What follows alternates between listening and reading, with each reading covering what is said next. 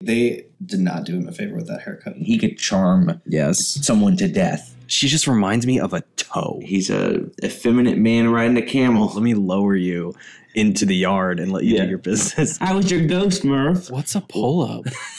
I'm eating a mint. I thought you would talk longer. I'm sorry. He's so red, but also so pale.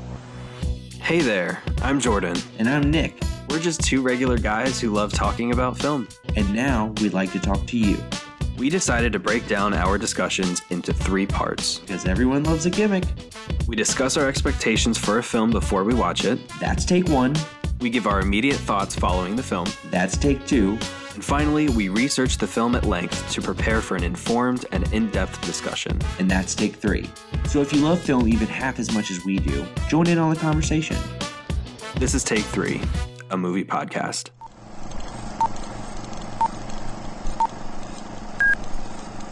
Take 1. So can you believe we have done 16 episodes? Like full-length episodes. I think we've done like 4 quick takes, but...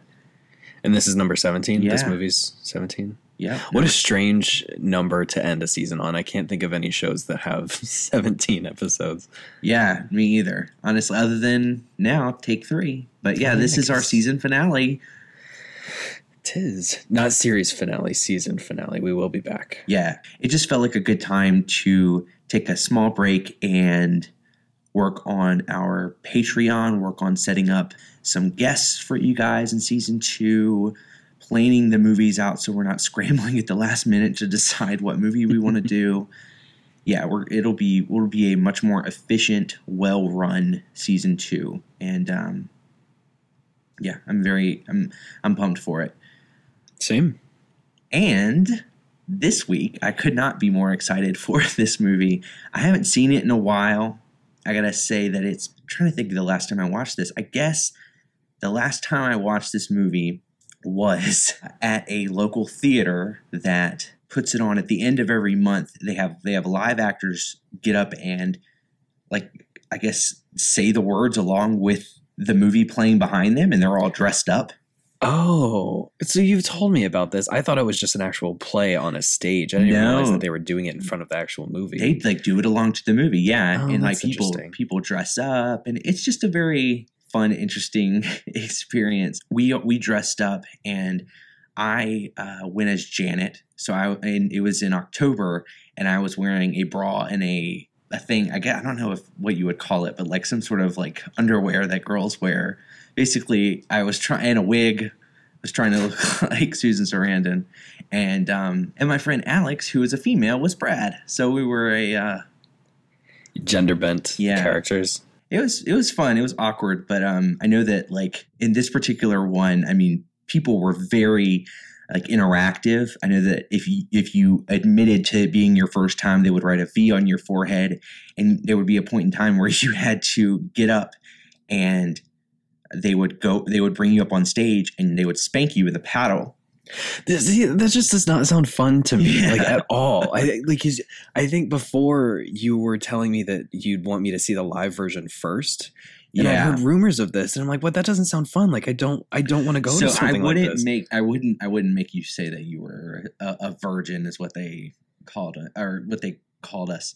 But like, I do think it's a very, and I think this movie, being as weird and as culty and as strange and enjoyable or unenjoyable as it is, I think just watching this movie now will probably make you want to see it in a live audience, either so you can appreciate it more or appreciate it at all. You know what I mean? I don't know how you'll feel about this, but it's a weird movie.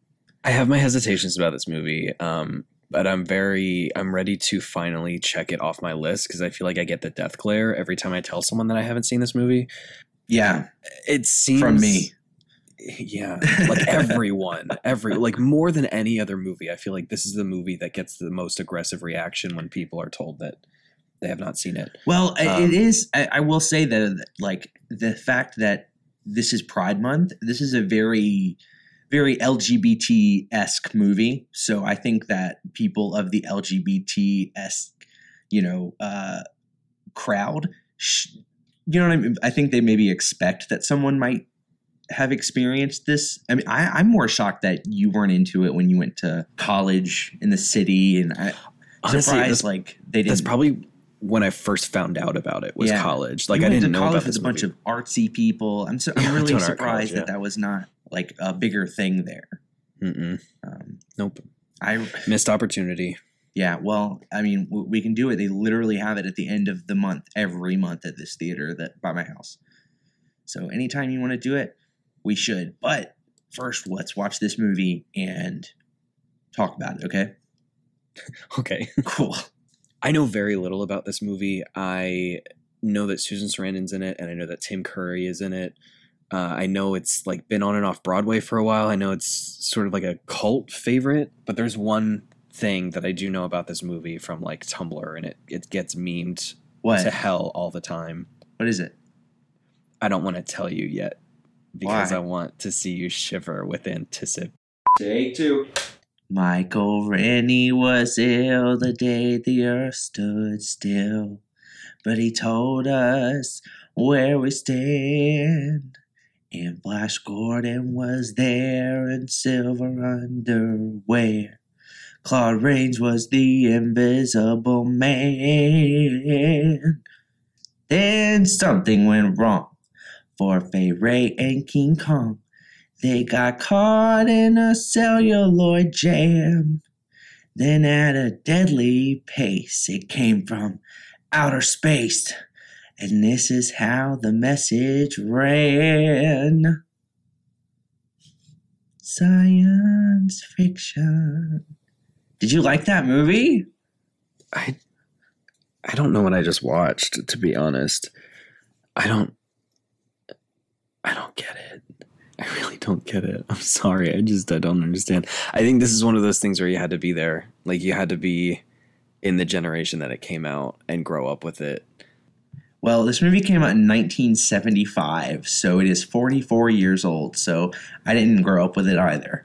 I mean, actually, you know what I did, but I didn't grow up in the right time period. I didn't grow up in the 70s. But you grew up with it nonetheless. Like, this is my, This, I don't mean this to be offensive. Apologies if I offend anyone with this. But, like, am I just misunderstanding this movie? Is this one of those movies that's, like, supposed to be so bad that it's good? Or, like, people love it because it's so bad? So I think part of it, I think it's definitely supposed to be, like, so campy that it's good, and it is a throwback to the old science fiction double features, right?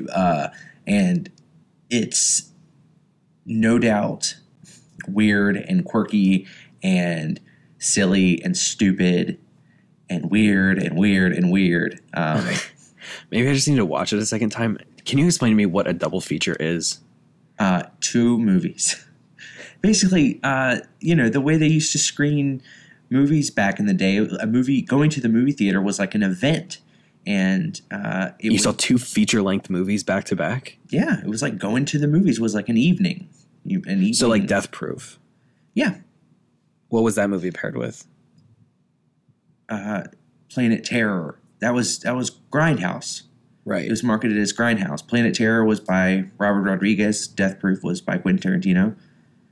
It's the same kind of concept. A lot of times they would just pair movies together. There would be like an A movie and a B movie. I'm not kidding. Like there would be, maybe a movie that was meant to draw a little bit more of an audience. But like with the science fiction-y kind of movies, you couldn't necessarily tell sometimes. It could get really weird. I mean, there were, Yeah, this was weird. I mean, I don't know. Okay, so I'll explain it this way. I feel like this is very different from The Shining. I didn't hate this. I think I truly just don't understand it. Whereas The Shining, I legitimately did not like. And I know that we've talked about in that episode that, it wasn't really well received when it first came out. So maybe people watching it over and over maybe liked it more. I can't see myself liking The Shining. I can see myself maybe enjoying this the more I watch it. But I also compare this to like Beetlejuice. Beetlejuice, if you were to watch it today, not a great movie. Oh, I love Beetlejuice. Me too. It's entertaining as hell. Not a great movie.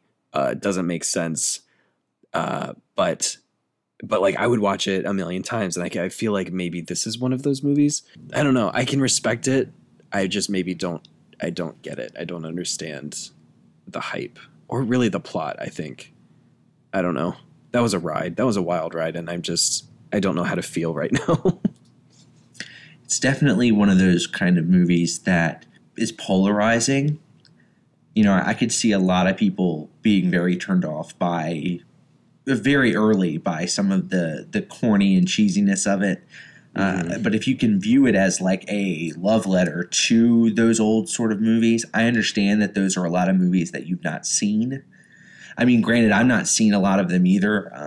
I've seen some, probably or a decent amount, enough to be able to understand some of these references. For me, what gets me and what draws me in, it's timeless, is the music. I will never grow sick of The Time Warp or Damn It, Janet. I mean, just like those songs. I will say that like the best songs are in the first 45 minutes, in my opinion. But they're like, in my opinion, like some of the best songs ever put in a movie. Like they're so fun and enjoyable and crazy, and like it's that kind of like rock and roll-y type, dance, like fun, quirky, weird music. I really enjoy it. It's certainly incredibly campy. I loved Tim Curry in it. I thought he was great. Susan Sarandon was great also. Yeah, it had some catchy songs, but like a lot of the singing was off pitch, and that was sort of like, I wasn't sure if that was on purpose or not. I think I would benefit from take 3 and kind of researching this movie, maybe even watching it a second time to really understand its roots, where it came from, why it is the way it is. Yeah.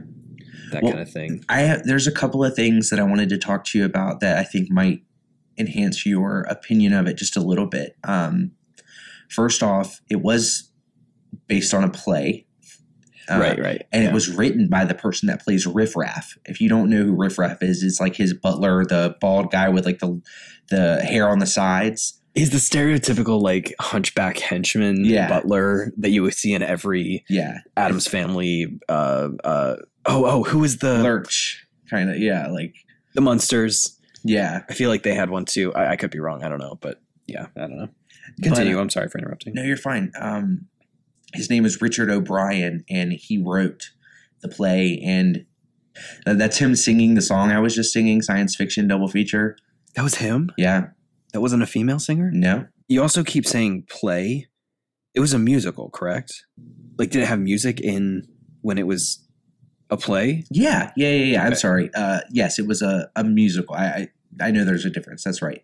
I thought that was pretty cool. And I think on like a $1.4 million budget, this movie has made close to like $140 million overall. Just like how many times people replay it. And it's kind of like The Room. It's definitely found more appreciation as time has gone on.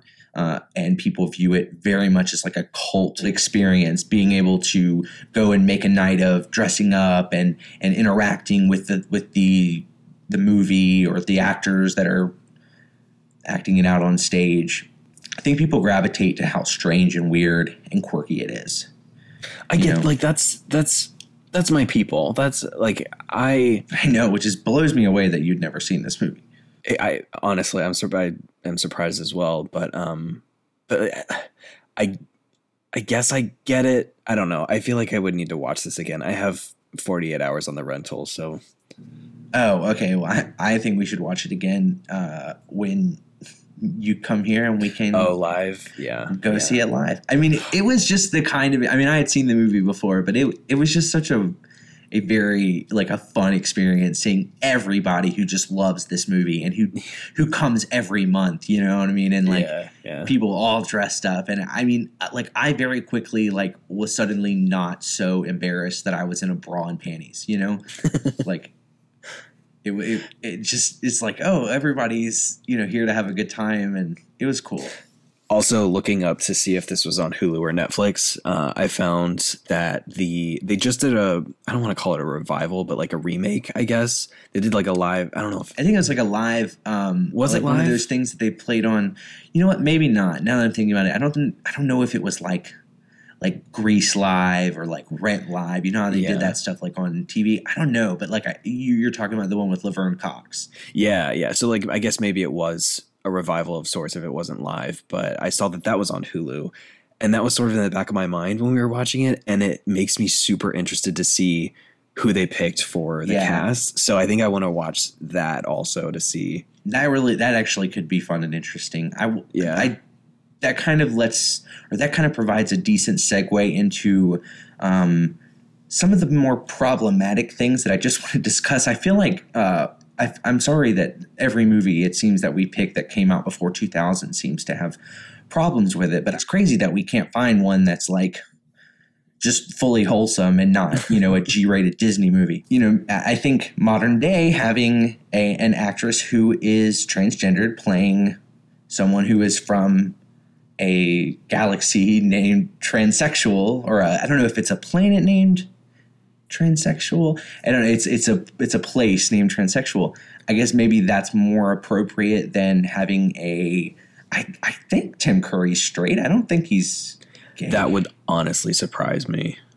You know what? I feel like I've done research. I don't know that he's really public about it, but we'll figure that out. But if he's not, what a great sport. Good for him. And that's what makes me like, to me, when like as a gay person, when straight men play gay characters, to be honest with you, that does not bother me. I understand that like it is a matter of like gay people don't always get to have but so many roles, and we should make roles for gay people, and that is understandable. But like, I don't want a gay person to not be able to play a straight person, so I can't really say that a straight person can't play a gay person, right? But it's hard when they're identifying as like for being from transsexual, I get that at the end of it, they're aliens, and it's not necessarily like our understanding of the word transsexual, and that he is identifying as a transvestite, which is just a cross-dresser. Mm-hmm. But the waters can get a little bit muddied, especially when you are trying to adapt this in modern day. Like I remember watching it on Glee, and they had Mercedes, who was a African-American female, play the character of Frankenfurter.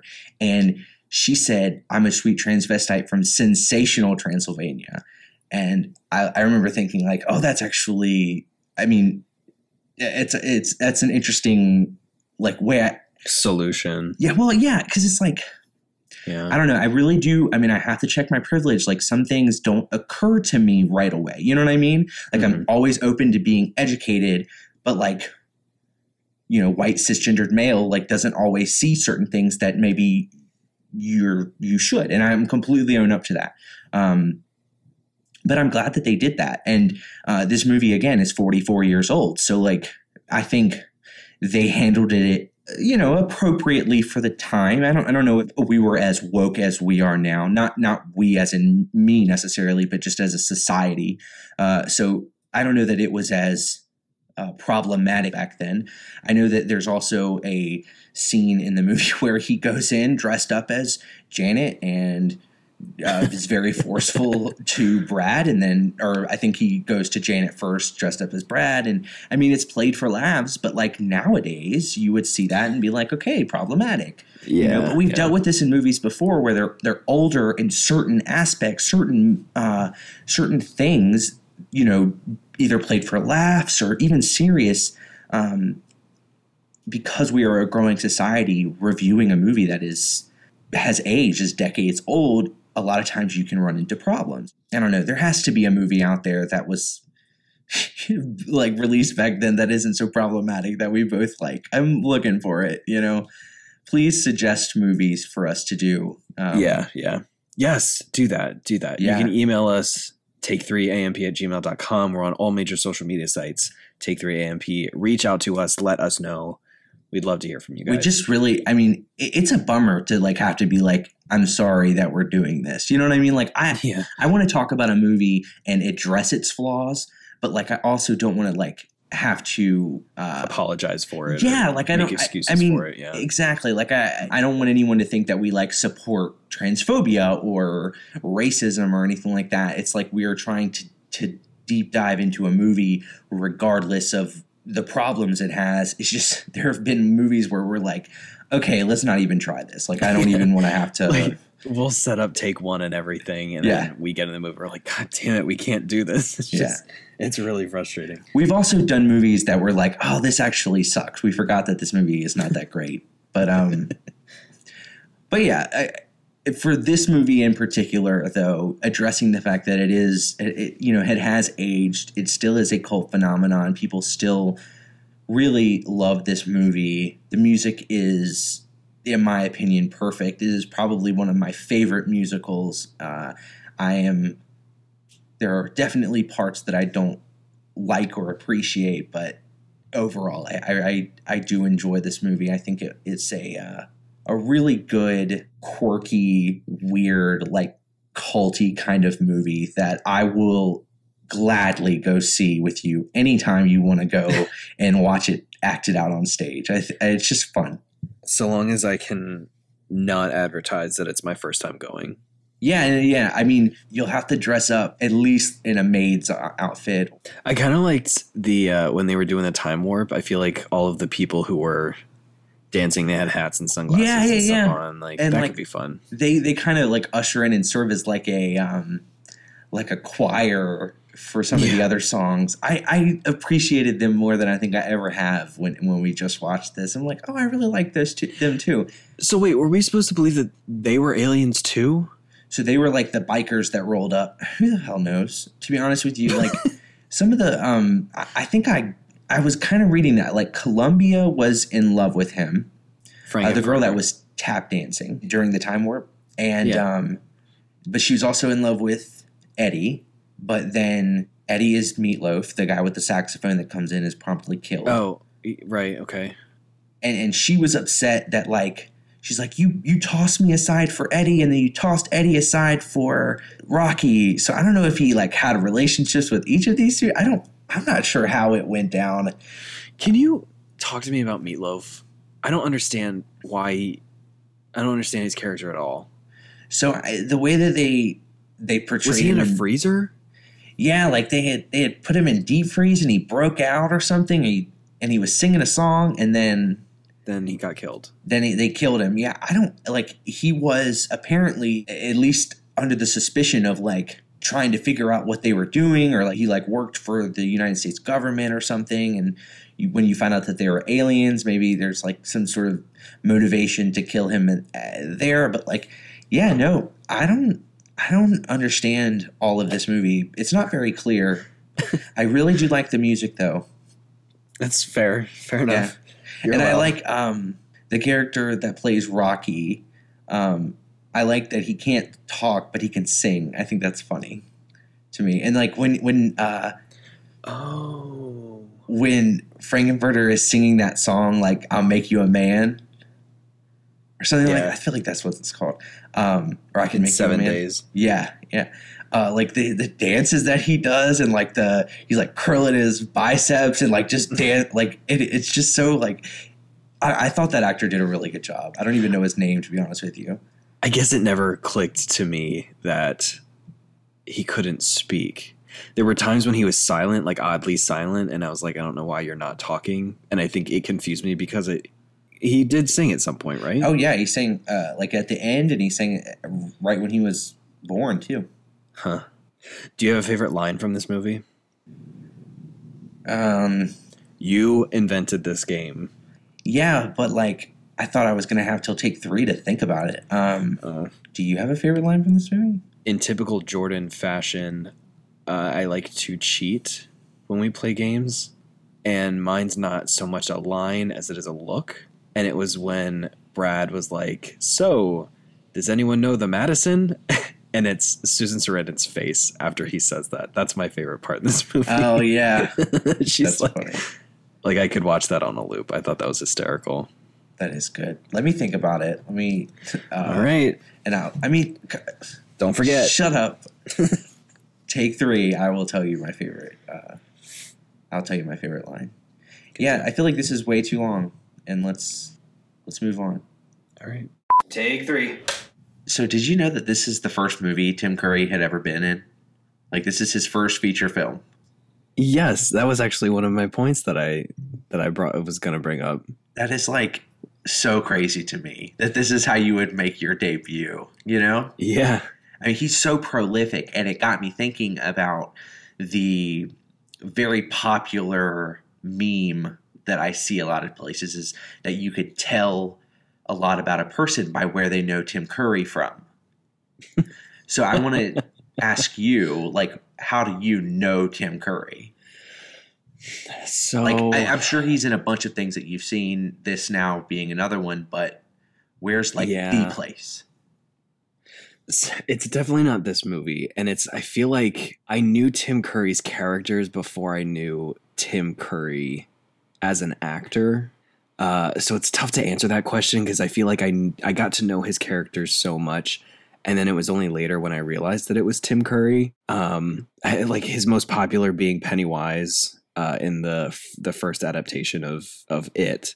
But I think like the most popular one that, like, when I think Tim Curry, the one that sticks out in my head is Nigel Thornberry. If you were to just tell me Tim Curry characters, that's the one that would probably pop into my head the most, and I think that is probably my favorite as well. Really? Like that's just hysterical. The fact that that's been memed as well, like his face and the voice is just perfect. It's just my favorite. Yeah, totally valid. He's an actor who's been in such a wide variety of things. He's been able to kind of be iconic in all these different areas. It's actually it's pretty cool. And you think about, like, I know people who are like, oh, he's the guy in Home Alone. And I mean, was he in Home Alone? He's in Home Alone 2. Is he one of the bad guys in Home Alone? No, he is. He's like the hotel guy. Yeah, in Home Alone 2. I remember that. Yeah. I obviously, even though this isn't the first thing I had seen him in, this will always be how I know Tim Curry. Like, Frankenfurter will always come to my mind. And I think while he's good, I think the It TV movie is terrible. So I don't really like that movie at all. So didn't we try it? We tried like 20 minutes of it, and I'm like, I'm so bored. I don't like this. It's just is not good. I understand, like, it was made in the 90s and it was trying to go back even farther and portray the way kids acted, but, like, God, it seems so cheesy and heavy-handed. And, like, whereas the new It, we are going to do It, by the way, in the second season. We just planned it all out, so I'm very excited. Yeah. But in the original adaptation of It, he felt very child molestery, whereas like the new Pennywise really just seems like a clown demon, which I think I gravitate like towards a flesh hungry. Yeah. Like he's a monster versus like literal child molester pedophile guy in a clown costume. Yeah. He also, this is sort of a guilty pleasure of mine. I'm not really too proud of it. You know what? Actually, fuck the guilt. It's whatever. I listened to all 13 books of the Series of Unfortunate Events novels. Yeah. And he did the narration for all of those books, and he did a wonderful job. He can do like so many voices, and he made those really fun. He has an incredible voice, and I've had the pleasure of listening to at least one of those with you, just a little bit of it, not the entire thing, but I was impressed that I was like, wow, he's doing all of these, like all these people's voices. That was actually really cool. Yeah, I just thought that was a decent way to start it. He's obviously a very prolific and important actor, and I think it's not like he's dead, but I think his legacy will outlive him for sure. You know what I mean? He will always be remembered. So that's great. Right. And it's I don't know if it's too early to bring this up, but we'll bring it up later. But I started watching the remake, and I realized it wasn't a live show; like it was an actual recorded movie. And he plays the investigator guy that's sort of narrating everything. Yeah, who's like he's in his office and he's looking through the files. He doesn't look too good, and I just looked online and it says. Yeah, he had a stroke apparently, which I didn't realize. Yeah, he's definitely had a rough time as of late. But as for this movie, I had something that I wanted to talk about that I think I've probably been talking to you about since we met, which is the experience of going to see this thing live. Mm-hmm. Apparently, when this movie came out, it bombed in 1975. It was not very well received. And it was re-released as like a midnight movie. And that's when the whole audience participation thing really like boomed and everybody started doing it. And I wanted to talk about some of the different rituals that are carried out during an actual screening of this film, just because I think they're actually really kind of neat and clever. And if we ever were to go, it would, behoove you to know some of them. I don't think that I was fully prepared. I don't think anybody I went with was fully prepared. I think we maybe had like a couple of them, but there are a lot. I was going to say, I'd love to hear how what you're about to say compares with your actual experience with seeing it live. Yeah. Like, I want to know if these things actually happen. They did. Yeah. I remember like the all the ones that were like major and that I can really remember did happen. Yeah. So apparently every theater has different rituals that they do places, but there are some more common widespread ones. Mm-hmm. And that's the ones I have a list. So at the beginning for the wedding, people bring rice and throw it along with the on-screen wedding guests. So there's just rice flying through the air.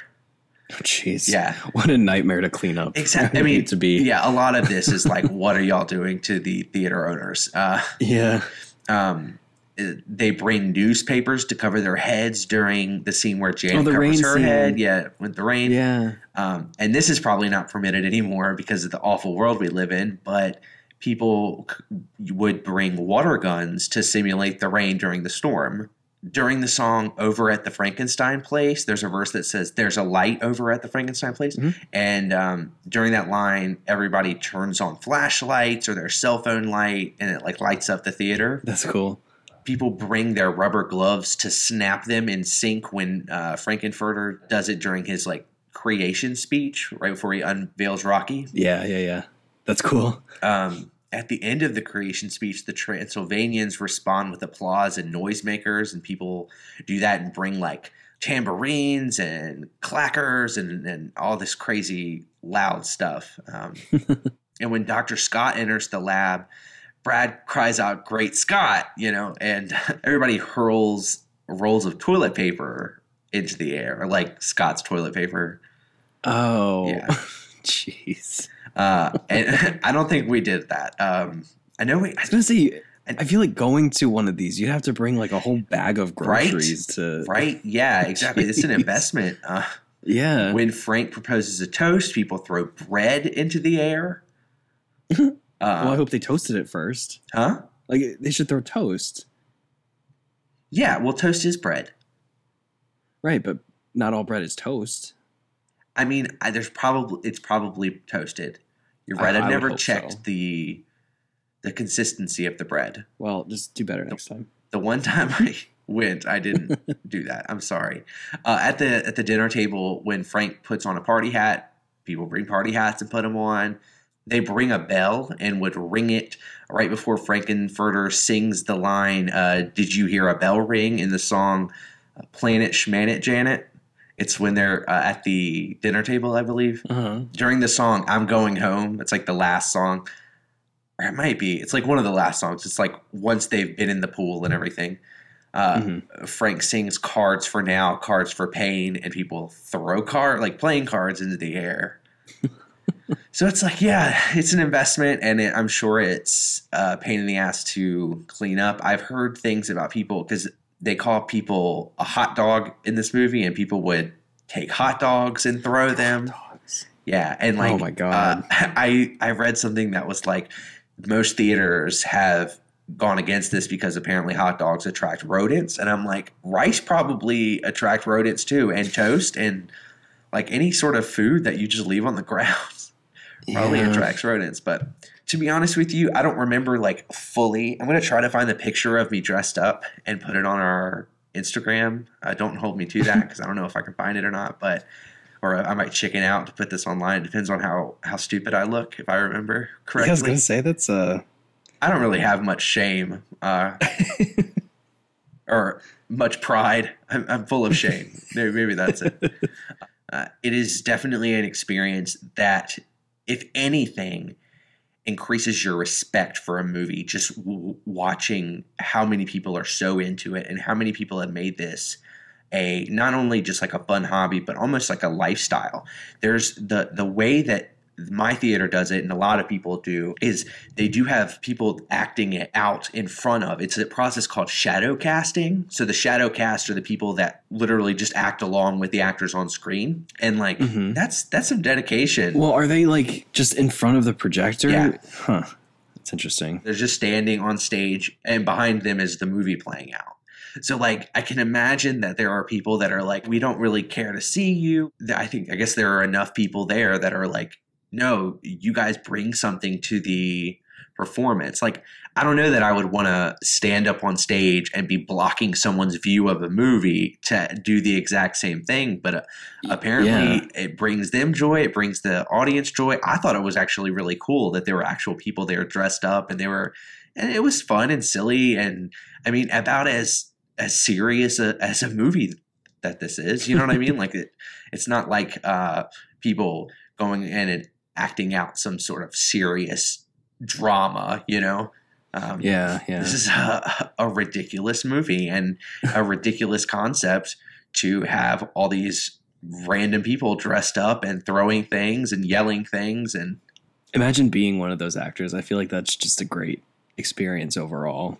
Yeah, I'm sure once you get over the whole, should I be here? Am I bothersome to these people? You realize that people really do enjoy the experience. It hypes up the room, you know what I mean? Yeah. I always thought it was weird, like when people clapped in movie theaters. I still do.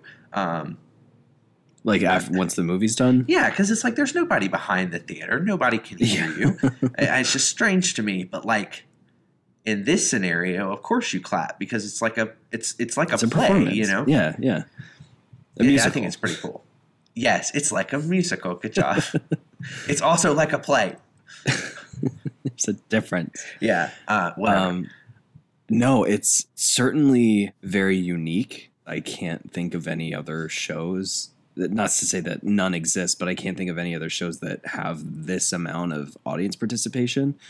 But it is the record holder for the longest theatrical release in history. Considering it's like still being played in theaters since its release. So 44 years later. Yep. And it's awesome. I mean, you think about it, I said it had a $1.4 million budget and it's made over $140 million. So, I mean, how exponentially the movie's success has grown over all this time and how, it's still a thing. People still go out in droves for this shit. Yep. And that's honestly what gave me the confidence to know that this might be a viable episode. It's like, I'd imagine that at least some of our viewers have done this. You know what I mean? Are still, or have seen this movie, and regardless of how ridiculous and stupid it is, you can enjoy it, I talk a little bit later about cult movies, and there's definitely something to be said about this particular movie's cult following, for sure. Mm-hmm. Oh, but speaking of musicals, I just wanted to clarify something. You asked me this, and then I think maybe we cut it out of take two. But you asked me, like I said, that Richard O'Brien, who is the writer of this movie, he's the co-writer of this movie. He created the play and created all the music and everything, and he plays Riff Raff. He's also the character that sings Science Fiction Double Feature. Yes. And you asked me if that was his mouth, and I was like, I don't know. But it's Patricia Quinn's mouth, who plays Magenta. So yeah, that was one of my points. I realized that in my research too. I thought that was cool. There's a guy named Pierre LaRoche who was responsible for David Bowie's Ziggy Stardust look with like the lightning bolt on his face. Yeah. And he designed the look for Frankenfurter. Oh, cool. It totally seems like something David Bowie could be wearing as well. Yeah. Yeah, it's very fitting. Yeah. This movie's filled with a lot of history and a lot of technical oddities, I guess. So this movie was filmed at Oakley Court in Windsor, England, and it currently is a hotel now. It got not rebuilt, but I guess remodeled as a hotel that people can actually stay in. Oh my God, I want to stay there so bad. I think that would be really, really cool. But during filming, it was actually really like run down. It had no heat, no bathroom, and it was very leaky. Like anytime it rained, the set was always wet. and there was a designated warm room where the cast would escape to get warm with the space heater, but then that all stopped when it caught fire. So oh my God. That didn't work out. And I also read that because it was so cold and wet all the time that Susan Sarandon actually caught pneumonia during filming and was sick for some of the takes. I feel like I had heard about that years ago. That's crazy. So the clock in the beginning that had the skeleton in it, that was a real skeleton, according to what I read. And I'll have the links to the articles that I got this from. Very cool. In the show notes. The actor playing Rocky was actually an underwear model, and he had no acting experience. And I don't know if this was because of that, but all of his lines were cut and his singing was dubbed. The fact that it never sounded like him made me think like maybe it's just something that they were going for, but just the fact that he just couldn't act or sing is funny to me. It's like, that's why we didn't do it. Right. If you look closely, when they're doing the scene where they're all on stage after being de-Medusa'd. And they're in their they're like boas and their fishnets. Yeah. Yes. Yeah. Riff Raff comes in with his ray gun, and there's a part where Susan Sarandon steps on Brad's foot, and Brad has like a physical reaction to it. And I'll put the clip in the show notes, and if you're looking, it's at 4 minutes and 24 seconds. It's actually kind of funny because Brad's kind of pulling her back, and she accidentally stumbles on his foot, and he makes a face, and it's really kind of funny. That's funny. Tim Curry once said that he attempted to see a midnight showing of the film at Waverly Theater, but he was kicked out by an usher for being an imposter.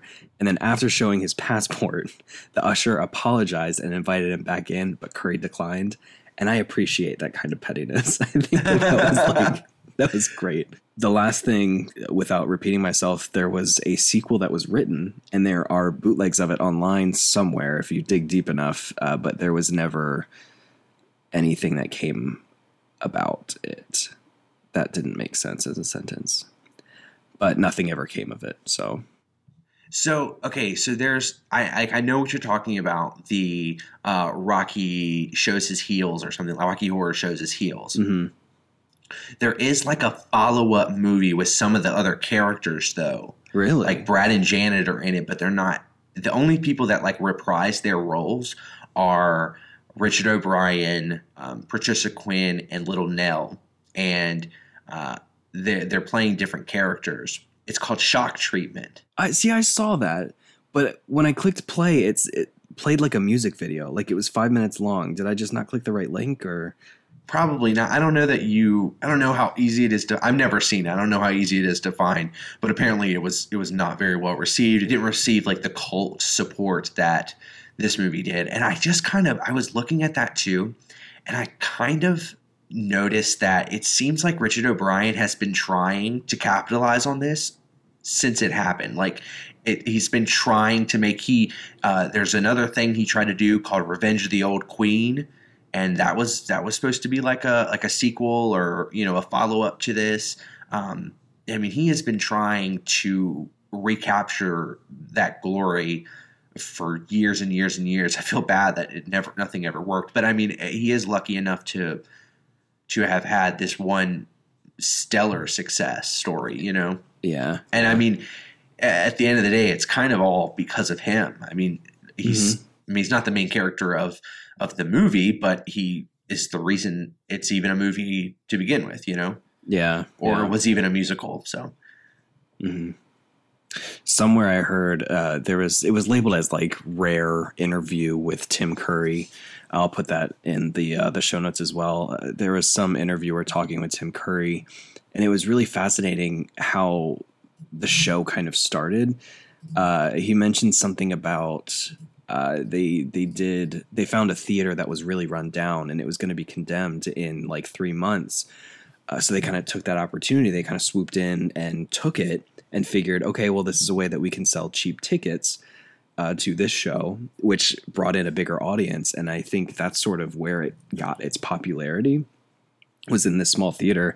Theater got torn down, so they had to move. But like, I guess their success kind of followed them, and it just kind of grew from there. And then the movie came along, and he participated in that, and here we are. That's really cool. Yeah. So one thing that I think bothered both of us, let me adjust this blanket. Jesus. Okay. I'm still in my little makeshift soundstage. It's hard to see. Okay. Or breathe. So one thing that had bothered both of us, I think, was just who the fuck is Eddie? Where did he come from? Like, I don't understand. Yeah. Yeah. So I just looked up some stuff about him just to try to clarify some things. I mean, they make it clear in the movie that he is, for at least at one point, Columbia's boyfriend. I think right up until his death, he's Columbia's boyfriend. That Columbia's a tap dancer in the beginning. Yes, the one in like gold, and she's the one that like pink hair and she's the one that's not Magenta, the maid. Right. But she's with her a lot. She and him are both humans. Everyone else is an alien. So other than like Brad and Janet, but all them and Dr. Scott, but like the rest of those people are aliens. But in Time Warp, where she kind of it cuts to her like lyric, and she was like, I was walking down the street just to having a thing when a snake of a guy gave me an evil wink. Mm-hmm. She's talking about Eddie. Okay. And then in Hot Patootie, which is his song, the Hot Patootie, bless my soul, I really love that record. So he's singing about her there. And so, okay, this is when it gets to the point where certain things make sense, but I'm like, how are we supposed to draw these conclusions? So he was like kidnapped by Frankenfurter because Frankenfurter was attracted to him. And it's unknown if they really did anything with it. But Frankenfurter got mad at Eddie because he was attracted to Columbia and Columbia was attracted to him. And Columbia left Frankenfurter for Eddie. Mm-hmm. Obviously, they were dating or whatever. And then do you remember the cut on Eddie's forehead? Yes. I thought maybe just like when he busted out of the deep freeze, he got cut or something. Apparently, Frankenfurter cut out part of his brain to use it to make Rocky. Yeah. Yeah. Yeah. And I mean, it certainly makes sense, and that's kind of cool, but I had no idea. Yeah, and then they ate him. Yeah, I was like, by the end of it, they're both dead. So I think this is an interesting segue because I did watch some of the remake. Yeah. Not the best, if I'm going to be honest. It felt very like Ryan. Do you know if Ryan Murphy had any hand in that? It felt very Ryan Murphy. Really? No, yeah. I don't have any idea. It was fine, but the benefit of it was that some of the things from the original movie were better explained. For example, how, and maybe I just missed this, maybe it's because I've only seen it once, but it's sort of about how this couple who's so cookie cutter, who just caught the bouquet and now they have to propose because that's just what you do. They get lost in this world of freedom and they kind of don't know how to handle it and they end up cheating on each other. And it's sort of like the, maybe not the benefits, but sort of seeing the other side of the story, the other side of the fence, whatever you want to call it, and sort of letting yourself go and be yourself, which is great. But maybe, I'm not sure it was the most clear in the original movie, but it was certainly clear in the remake. During the part where they caught the bouquet, the whole "Damn It, Janet" and "I'm So Mad, Brad," dancing, singing. It was like they were kind of running away from each other when they were singing, and they never were able to they would reach for a hand, and the hand would come away. So it was very much like they were almost trying to avoid each other while simultaneously singing about how excited that they were to be engaged. And if you notice, that song's backdrop is a graveyard. Yeah. Yes, exactly. And I mean, I feel like it was pretty understood. I remember thinking this was the coolest thing when I first saw this when I was younger, but Frankenfurter, Riff Raff, and Magenta are there. Yeah. Dressed up as the people that work at the church. They're in that. Okay. Yep. And it's something I've noticed. I'm sure there are many, many more Easter eggs that I just didn't pick up on, but they're dancing and singing in front of a tombstone that's labeled Mary Shelley, which beautiful. So perfect. That makes me happy. Yeah. Yeah. So it's sort of here's this marriage that is more of an obligation or something to check off a list rather than a genuine gesture of affection. And then they get thrust into this world of like pure affection and just kind of having sex with anyone you want. And, you know, it's just a very stark contrast. And I think like that is what kind of makes the story so like funny and interesting. Yeah. Is that there is like a distinct point where both of them just kind of give themselves over to it, you know? Yep. They surrender. Yeah. And I think it's also interesting. I'm sure tons of people caught this, the whole American Gothic theme. Yeah. Where the guy with a pitchfork and his wife, and they're like looking bored as hell. It comes in again with Riff Raff's stun gun. He even holds it up at one point, so it looks like a pitchfork, and he's standing with her at one point, and he's holding it in a way that it looks like he's holding the pitchfork. It sort of represents this standard of virtues and how people are supposed to behave and grow up in the Midwest, and so that's very clear that even like in the beginning and at the end. I thought that was an interesting theme. Yeah, that kind of ties everything in together. And you wind up with this like direct subversion of all of that. Yeah. It's a very stark contrast, which is it's fascinating. I will admit, researching this and looking at clips again made me want to rewatch the movie. Like I'm excited to talk about this, and I'm converted because now I want to watch the movie again, if only just to see Tim Curry in this ridiculous character that he does so well. It's exciting and it's silly and it's fun. That's really cool. Yeah. I did remember to pick my favorite line. Oh, good. Yeah. Let's hear it. I cheated though, like you do. The reason I say that is because I have a lyric and I also have a line specifically. So you picked two. Yeah. My favorite lyric in the movie is just like the juxtaposition of feelings when Janet bursts through the door of the church and she's like, "Oh, it's nicer than Betty Monroe had." And then they're all like, "Oh, Brad." It's just like the fucking funniest thing ever. That is my Time Warp is like always deep in my heart, but Damn It, Janet is like right behind it. It's my favorite song in the entire movie other than Time Warp. It's great.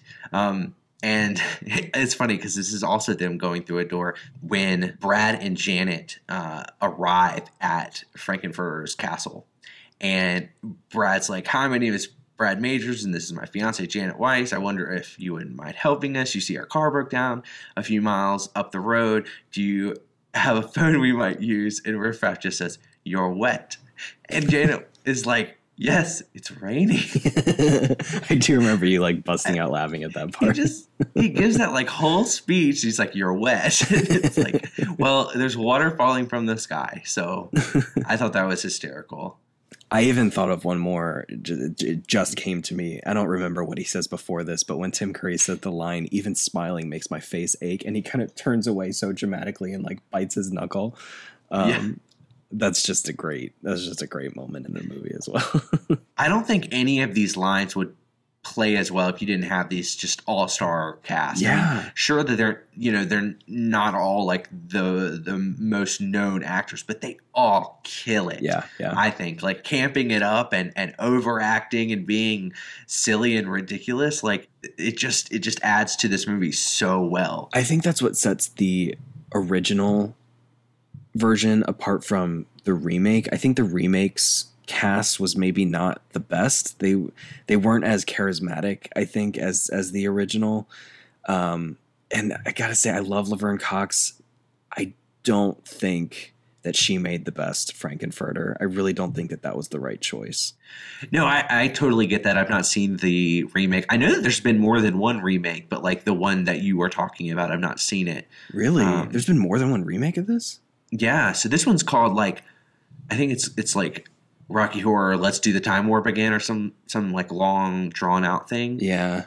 At least on television. I don't think it's been like a feature film or anything like that. That's interesting. It were released in theaters, On that note, though, is there an actor today that you think could play a convincing Frankenfurter?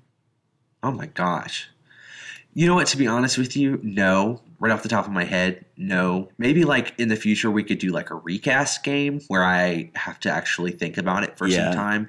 But not in the way that Tim Curry does it. To me, this is like this is almost like a genie thing where they would have to bring their own flair to the character. The Robin Williams genie and the Will Smith genie need to be separate. Yeah, to a degree. You know what I mean? Yeah. They can both be great, but they need to both, because they're not the same kind of comedian. You know what I mean? Right. They're both very talented actors, but they're just different.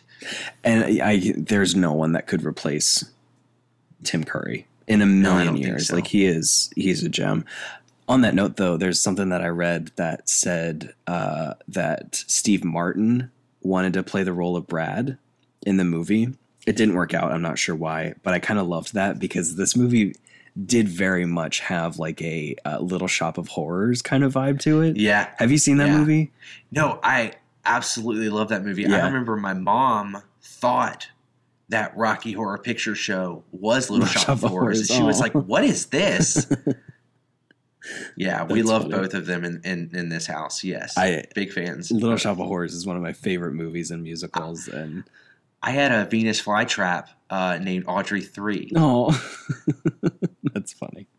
Suddenly Seymour. Anyway, she died because I kept putting stuff in her mouth and I didn't realize. Yeah, you're not supposed to do that. I didn't know. I'm not a botanist. I don't know. I don't know plants. Jeez. That is definitely another musical that is very weird and very like they almost feel like they could be cousins. Yeah, these two movies. That's what I mean. Sure. They felt very similar. And when I saw Steve Martin's name, I'm like, oh my God, that would have been perfect. Like that feels like just the right fit. We have a friend who is a dentist. You know who I'm talking about? Yes. And I used to always think of Steve Martin when I saw him and he talked about the dentist. And I'm like, I wonder if he does that kind of stuff where he doesn't give him anesthetic and like. Yeah, I love that song. I love that character. I just love that movie. Yeah, it is really good. And we did talk about somebody who, do you remember, like this is completely off topic, but like on the conversation of Little Shop of Horrors, do you remember saying like who you think would be a good Audrey in Little Shop of Horrors? Oh my God, Ariana Grande. Isn't that fucking great? 100%. Such a great idea. Yes. If anyone's listening and has any kind of connection with any kind of production company that could get the ball rolling on this, Ariana Grande needs to play her. I totally agree. I would love that. Like I want the whole movie just to see that. I don't care who the other characters are. I just want to see that. That's valid. I think maybe someday we should do Little Shop of Horrors because that was a really fun movie, and I don't know too much about it, honestly. And I think people like it. Like let's do a recast of it too. That would be fun. I agree. That would be fun. And this kind of goes in. Like I was thinking, I was gonna segue because I'm like, oh, another cult film, but honestly, the movie could have been ridiculously successful, and I would have no idea because I want to segue into cult films. Mm-hmm. I was thinking about like people use that term a lot, and I don't know if everybody really understands what it means, and I don't know that I fully had ever really just thought about what it actually meant. I watched this interview with Richard Kelly, who's the director of a movie we plan on doing in season 2, Donnie Darko. Oh, okay. And he said that he thinks a cult film is one that wasn't initially received all that well, whether they were too weird or too cheap or too controversial. Not necessarily monetarily, but it could be reviews or audience reaction, whatever. But as time progresses, a passionate group of people rescue that movie from obscurity. And he used examples like Wizard of Oz and Vertigo, 2 movies that, because we are in our mid-20s, we would think those are 2 classics, right? Mm-hmm. But they didn't do well when they came out, apparently.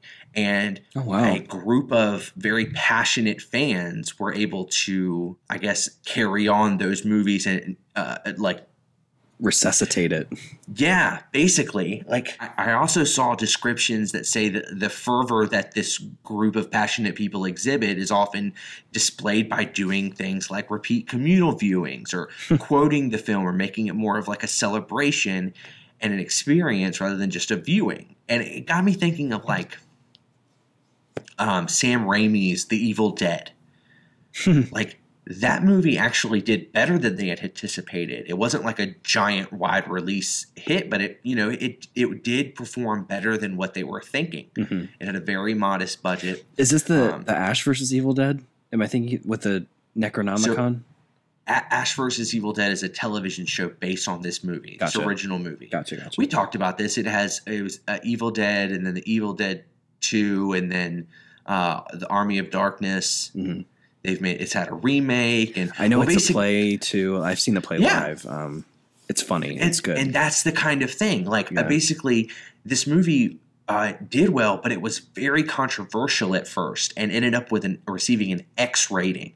X rating as in like R, PG-13. So back in the day, there was something that was called an X rating, and it wasn't like trademarked by anyone, so anybody could just slap that on a movie, like a distributor could put that on a movie. It wasn't like trademark, like something we would know the MPAA to trademark rated R. Only they can give out an R rating now. Mm. Well, when the MPAA, I think it was in the 90s, where they were like, okay, instead of having this a non-trademarked thing that anybody could just slap an X rating onto a movie, they came out with NC-17, and that's their thing. You know what I mean? Mm-hmm. So an MPAA is like the people who rate movies. It's like this weird, mysterious group of people that should be abolished, to be honest with you. But that's a whole nother thing. So it's a very loose comparison, but like it's basically an NC-17 for movies that were released a long time ago. Wouldn't that hurt the sales of your film, though, to label it? Yeah, so but it's also, if it's deemed not suitable for young people or whatever, some people feel like they have to do that, Yeah. I don't feel like it was probably not a decision made by people who stood to make but so much money off of it. They needed to keep up appearances and be like, okay, we're not going to put out a movie that's going to scar children for life or something like, you know what I mean? Yeah. But back to the movie. Even after the X rating, its fan base was big enough and the movie was celebrated enough to spawn a trilogy, a remake, a TV show, video games, musicals. So basically, I think that this just refers to a movie, good or bad, received in whatever way, that a number of people rallied behind for it to get more attention and more success than maybe it would have initially. Yeah. Would The Shining be considered a cult film? Absolutely. Honestly, that movie was pretty poorly received at the beginning and is now considered a masterpiece of cinema. My favorite cult movie is my favorite movie. It's Halloween. Taken seriously at the beginning, and obviously is now considered one of the greatest horror films of all time, a masterpiece of cinema. And at first, sure, it made good money, but a lot of it had to do with like a group of people celebrating it loudly enough. Mm-hmm. So I think that is wrapping things up for our 17th episode in our season finale. Yep. Stay tuned. We have a little bit of extra something at the end of this, but I really, really enjoyed this movie. It's not perfect. It's not even like fantastic, but it really has like a special place in my heart, and I hope that just like a cult movie normally will, it'll grow on you. It did for me. So it's already growing on you. That's awesome. I fucking said that. So it being the season finale of our first season, we wanted to play a little game, and we invite you guys to play it with us as well. It's basically an abridged version of our top 5 game. We're going to do top 3 favorite episodes this season. Ones that we enjoyed the most, ones that we think were the best. And please rank our episodes in comments or wherever you send them to us. Yeah. Thank you for helping me. I appreciate that. I'm the best co-host. Yeah. So do you want to go first, best co-host? We'll just started our number 3 pick. I would say my number 3 is probably Interstellar. I got to say, the fact that I didn't put Interstellar on my list pained me a lot. That surprises me. Yeah. Wow. But knowing it's on yours makes me feel better. It was just very robust. It was fun to research. I learned a lot from it. There's a lot of physics and stuff involved that I think is super fascinating. And it was just a great movie. Like what a fantastic movie overall. As far as one thing I'll say about Interstellar and why it is so important is that I think it marked the first episode that we had where we were like, wow, we just did something really great. You know what I mean? Like the first 3 episodes, sure, like there were movies that were, well, it was 2 movies that were really good and then Solo. But I know I wound up liking Solo. But thank you. I guess my point is that this was one where we were like, wow, like the research that we did, and just the vibe we had, the rapport that we were able to convey to the audience. Like, I liked that episode a lot. I think that was the first one where we were like, oh, we know what we're doing. Like I think, or at least maybe we thought we knew what we were doing.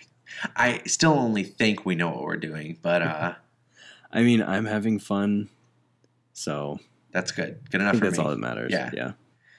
My take 3 is on here just because of the love I have for this movie. It's not my favorite movie. I felt like that would be too cliche to put movie. I honestly don't really remember the experience I had doing Halloween, but that's not it. It's a more recent one. It's The Village. I love this movie. Watching it every time is such an emotional experience for me. There's also a very large bias with that movie, to be fair. Like, no, it's not your favorite movie, but it might as well. Isn't it your second favorite movie? It's my 3rd favorite movie of all time. Yeah. What is your second again? Kill Bill. That's right. That's coming up, y'all. We scheduled a lot of episodes. But we have a lot of spaces, so if you have any recommendations, send them to us. Yes. take3amp@gmail.com. Send it. Yes, absolutely. But yeah, Village, I think, was just a really, really fun one to discuss. And it was obviously very emotional for me. And I think I maybe understood a little bit more about why it's so emotionally powerful to me by doing a lot of research and hearing your research and stuff like that. So we talked it out. We got to the bottom of my feelings. So I appreciate it. Good. What about your number 2? So I don't think there can be a game that exists in this podcast that doesn't have me cheating in it. I feel like my number 2 choice and my number 1 choice are tied. There's really, like, I can't pick between these 2 movies. Just because I say this one first doesn't mean I like it any more than the next one that I'm going to say. But The Matrix was a really good episode. Yeah, that was also, I feel like, a milestone because I had never seen that one. I remember you being really excited about that. That's what makes it so special, is because you've seen every movie under the sun except for The Matrix. Yeah. That is the one movie that you have not seen. Well, there's some coming up in season 2 that I've not seen. I'm sorry I keep talking about season 2, but I'm excited. Stoked. But yeah, I think I learned a lot about that movie and the universe. And it was one of those movies that I went into it and I was like, I know this is an action movie. I know that this is not the movie that I would gravitate toward. I knew it was very popular, but I didn't see myself going into it like really enjoying it. But I enjoyed it. Like it was a great experience. I love that movie. It's a great movie. And it was just fun to research and dig into because there's a lot there to dig into. So I'm not arguing that it is a great movie. It is not on my list because it left me feeling absolutely disgusting. Like I was like, oh my God, my life is a sham. We live in a simulation. and that you would rather know. I'm like, I would rather be blissfully ignorant to that shit. Yeah. Do not tell me.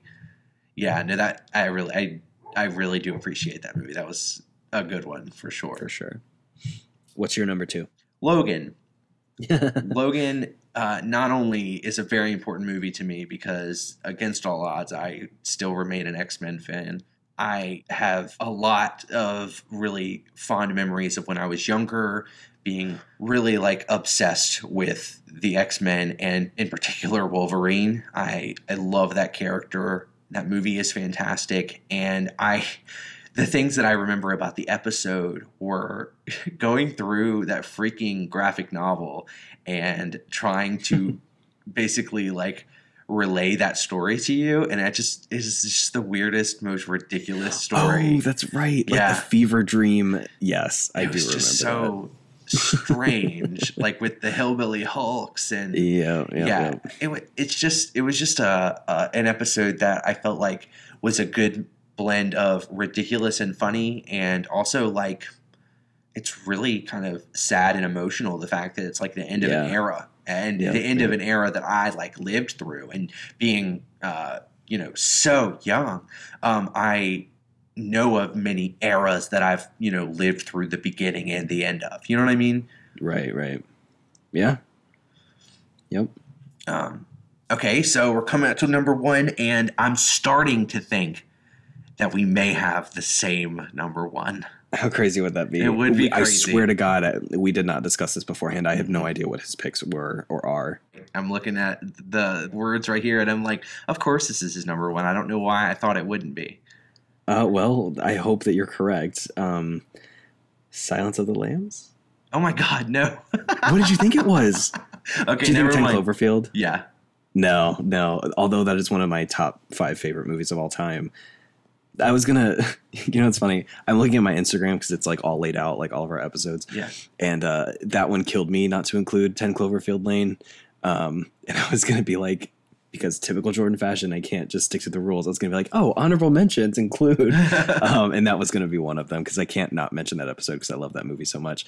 But I just think that Silence of the Lambs was, I think, more profound, maybe.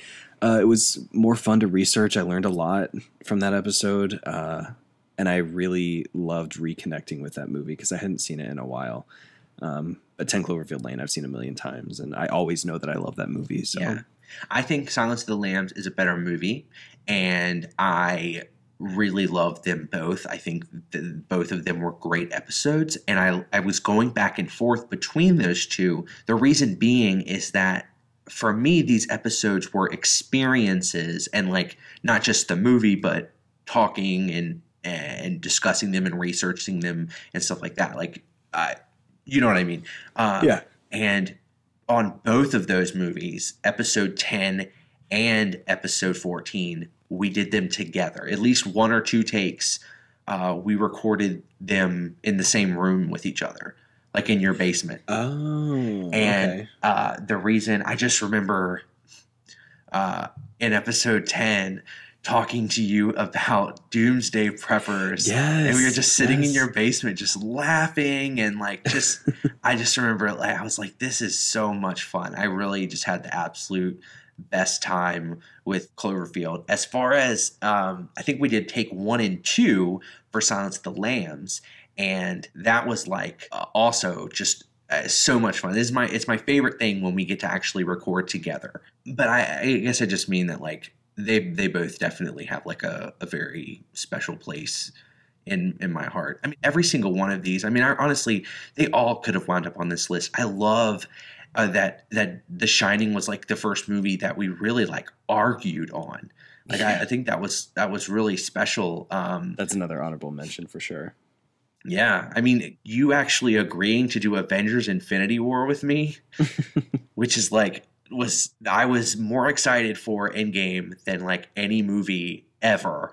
And being able to amp up my excitement by allowing, Infinity War to be one of our episodes, I thought that was so amazing.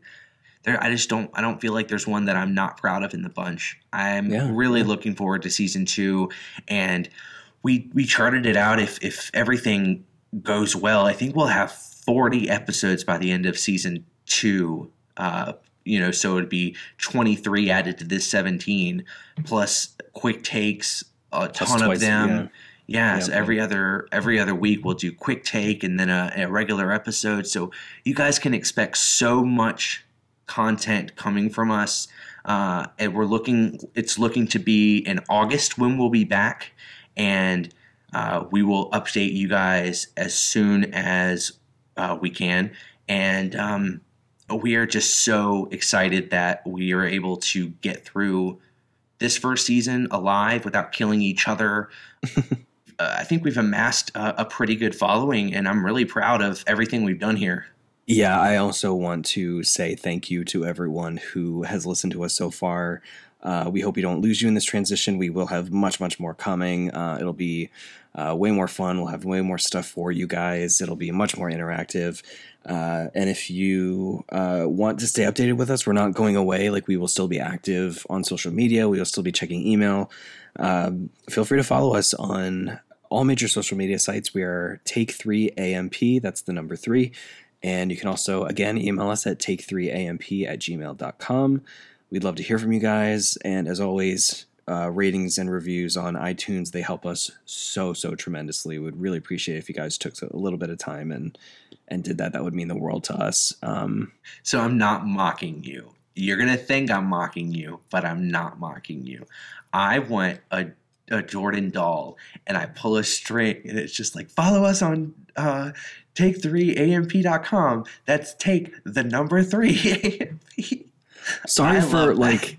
No, okay. That's great. No, that's Heaven great. forbid we get a new listener and they try to find our website and they're like, "Oh, I can't find it," and then we lose that listener. It's so important. Helping us. I know that this stuff is important, and I know that you always say it right, and I always mess it up. But I would like a little doll of you saying that. If you can make that happen, that would be really special for me.